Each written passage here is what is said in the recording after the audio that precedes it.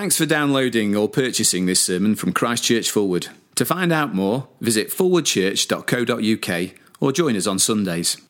I love Christmas. I love the food, the presents. I love playing board games with the family. I love being huddled up in front of the fire watching a movie together. And I love the lights. Now, in these dark, cold winter evenings, it's brilliant seeing Christmas lights all over the place, in the city centre, in gardens, and of course, on Christmas trees. Christmas lights, I love them. At least, I love them once they're up and working. What is it about Christmas tree lights? Every year, when I get them out of the loft, they're always in a mess. I carefully put them away each year. I spend time ensuring that I lay them carefully in the box so they won't be tangled. But every year, without fail, I unpack the Christmas lights and they're in a mess. What is that about? All they've been doing is sitting up in the loft all year since January. How do they get tangled? I don't understand it. And then, having carefully laid them out on the living room floor, I plug them in, only to discover they don't work. What is that about? Last year, when I put them in the box and put them up in the loft, they worked. Why do they not work now? How can that be? Now, the point of this little rant, and I must say I do feel a lot better for it. Thank you for listening. The point is, I love Christmas lights once they're untangled, working, and on the Christmas tree. And I love them not just because they look so pretty, but because of what they represent. Our first reading tonight described Jesus as the light. We heard these words: the light shines in the darkness, but the darkness has not overcome it. Jesus is a light that cannot be snuffed out. And that is brilliant news, because being in the dark is such a horrible experience. Twice in my life, I've been in complete and utter darkness. Once on a guided tour of the Blue John Cavern. Deep down in the cave, the guide switched the lights off, and it was so dark I could not see my hand in front of my face. It was a very unnerving experience. The other time I was completely in the dark was when I was working for the Midland Bank. That's not the dark thing, you understand, although it was quite a dark experience. It was the week before Christmas, and I had to go with a colleague to a huge underground warehouse where millions of documents were catalogued and stored. And our task was simple. We had to locate a few dockets. I doubt I'd have ever remembered going to that underground warehouse all those years ago, except while we were there, the lights went out. So there we were, this colleague and I, in this warehouse, and there was not a shaft of light from anywhere. And this was long before the days of mobile phones, so we didn't have any source of light to hand, and we couldn't make a phone call to tell anybody what had happened. As I stood there, I could see nothing, absolutely nothing. And even though I didn't move, I soon found myself disorientated. It was a horrible experience. By the way, last time I told that story, someone said to me, "And so, did you ever get out?" And now, whether you've been in that kind of utter darkness or not, I imagine most of us know what it is to be in the dark. During a power cut, or when the main fuse blows at night, or walking down a road without the street lights. Darkness, and even the thought of being in the dark, evokes all sorts of negative emotions. Uncertainty, confusion, a sense of being lost, and of course, fear. Light, on the other hand, brings confidence and reassurance. It makes us feel safe. As soon as the lights come on, we can see where we're going, which is exactly why Jesus described himself as the light. He called himself the light of the world. He is the light that shines in the darkness, and knowing him gives us safety and security and shows us where we're going in life. And knowing what life is all about is a brilliant thing.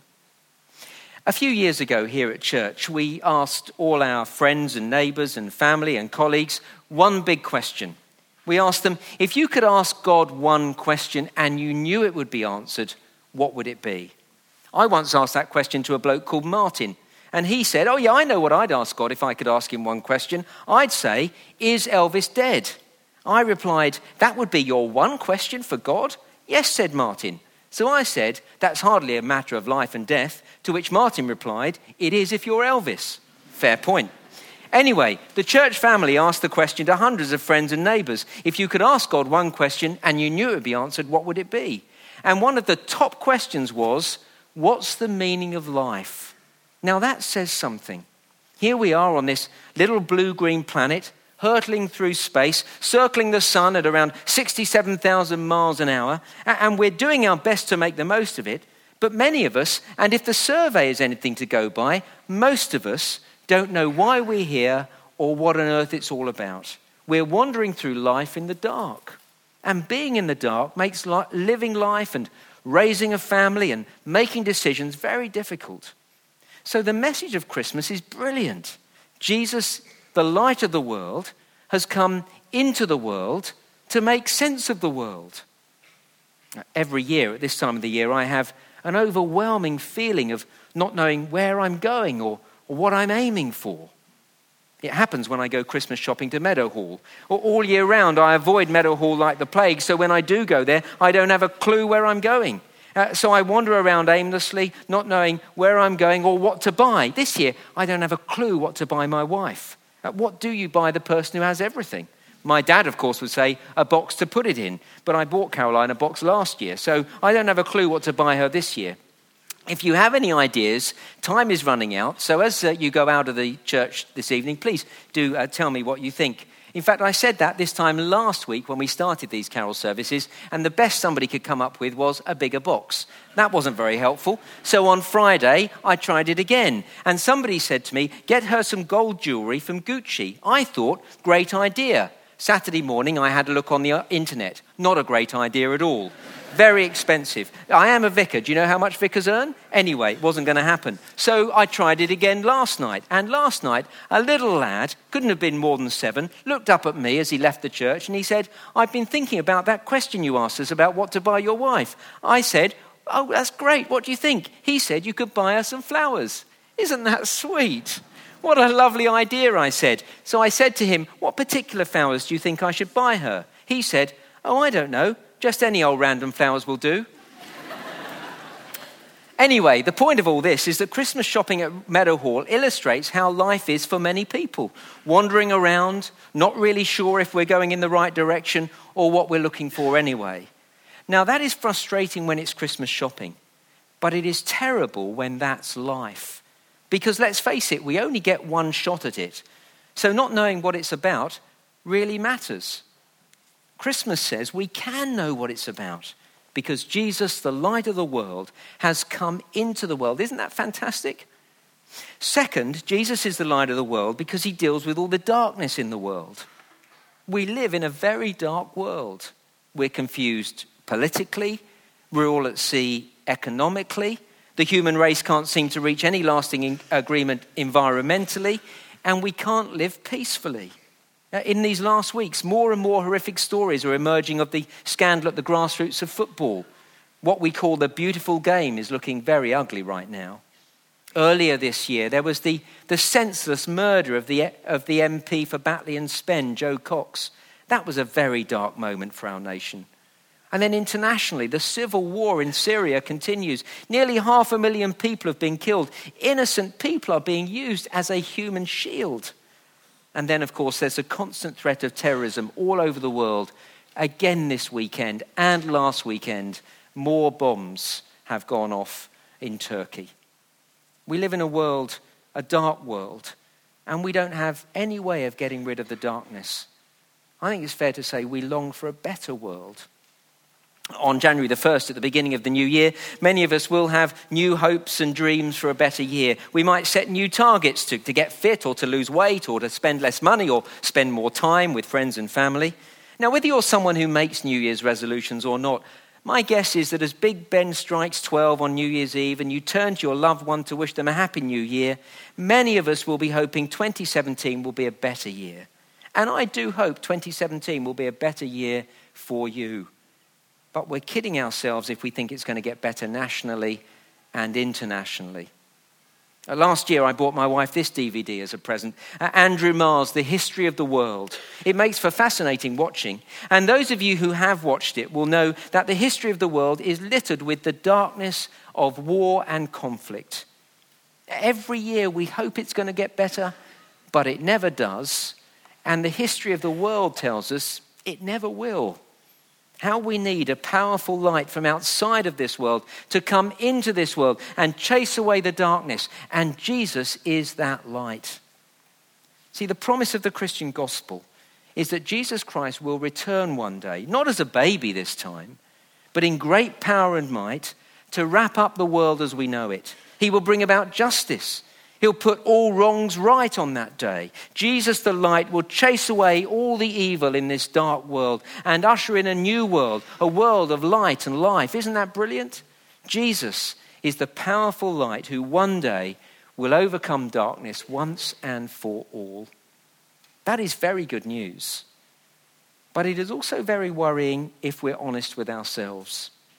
You see, yes, I want all the darkness out of this world, but if I'm honest, there is plenty of darkness in me.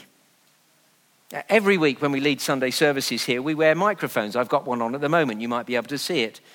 And there are guys up there who twiddle the knobs to make sure that everybody can hear. I have great confidence in our techies here, so I leave the mic switched on. I know they'll turn it up when I'm speaking and turn it down when I'm singing. Really, they need to do that. One of the technicians, Rob, sits up there with his 8-year-old son from time to time. And last month, at the end of the service, Rob said to me, Freddie enjoyed listening to you sing during the service. Rob had given his son the headphones, and while I was singing my heart out, little Freddie was listening in. He loved it, not because it was good, but because it was hilarious. There is a reason why I'm up here and they're down there. I had no idea this was happening. Well, look. Listening to me sing my heart out may not be particularly pleasant, but it doesn't do anybody any harm. And for an 8-year-old, it's highly amusing. But just imagine if you were mic'd up all the time, all day, throughout the whole of life. And imagine there was somebody listening in to everything you said, and even everything you thought. Well, of course, if God is God, then he does hear everything we say and think.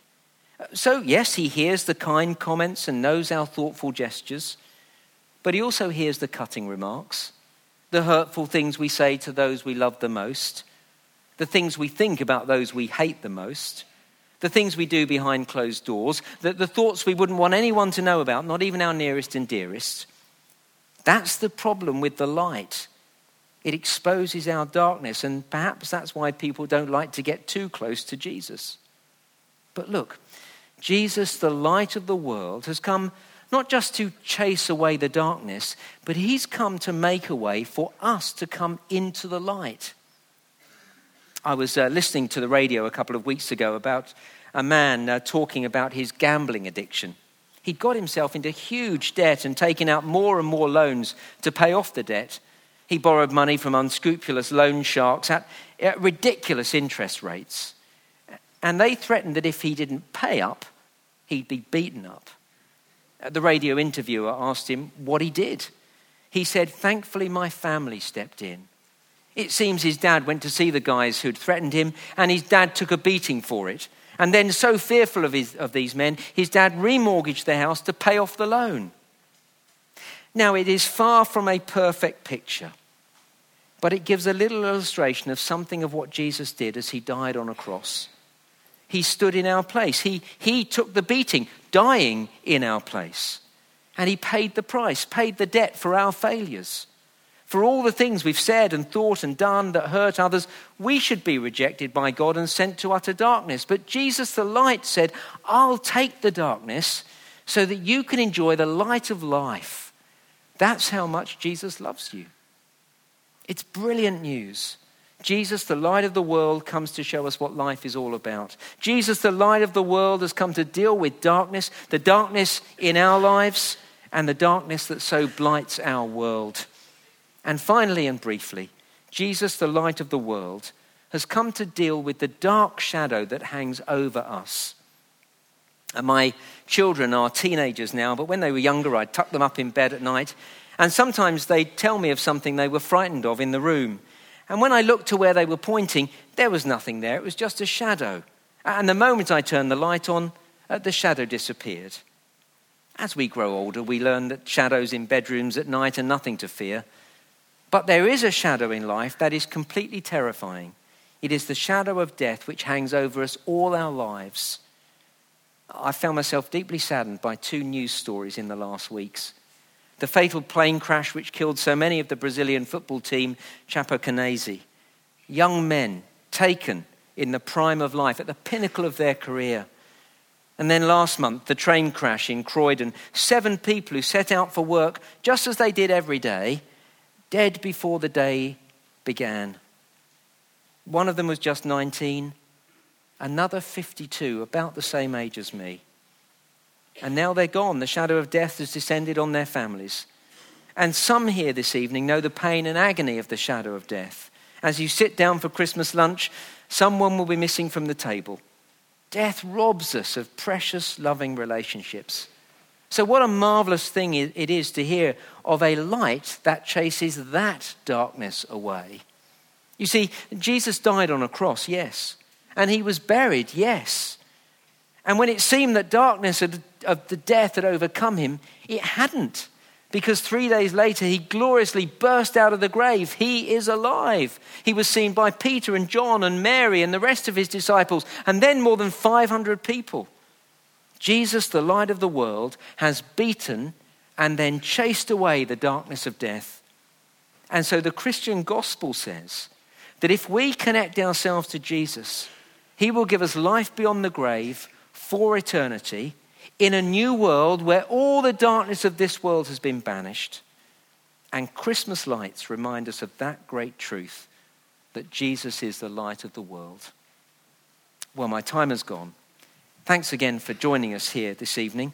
As we move towards the end of our service, I wouldn't be at all surprised if there aren't a number of us here who, as I've been speaking, have experienced the light going on. This has really connected with you and you want to know more. Well, in the new year, we have a number of things laid on so that you can hear more if you want to. They're listed on the back of the program that you were given on the way in. Particularly, let me commend to you the Christianity Explored Taster Sessions, which are on the inside back cover. These are opportunities to think about who Jesus is, what he came to do, and what it means to follow him.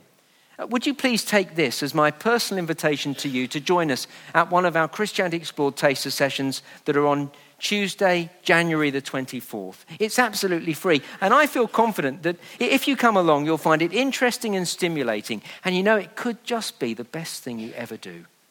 Well, enough from me. Now, as we continue to think about Jesus, the light of the world, and as we begin to draw our time together to a close, please sit back and listen to the choir sing, "O Holy Night."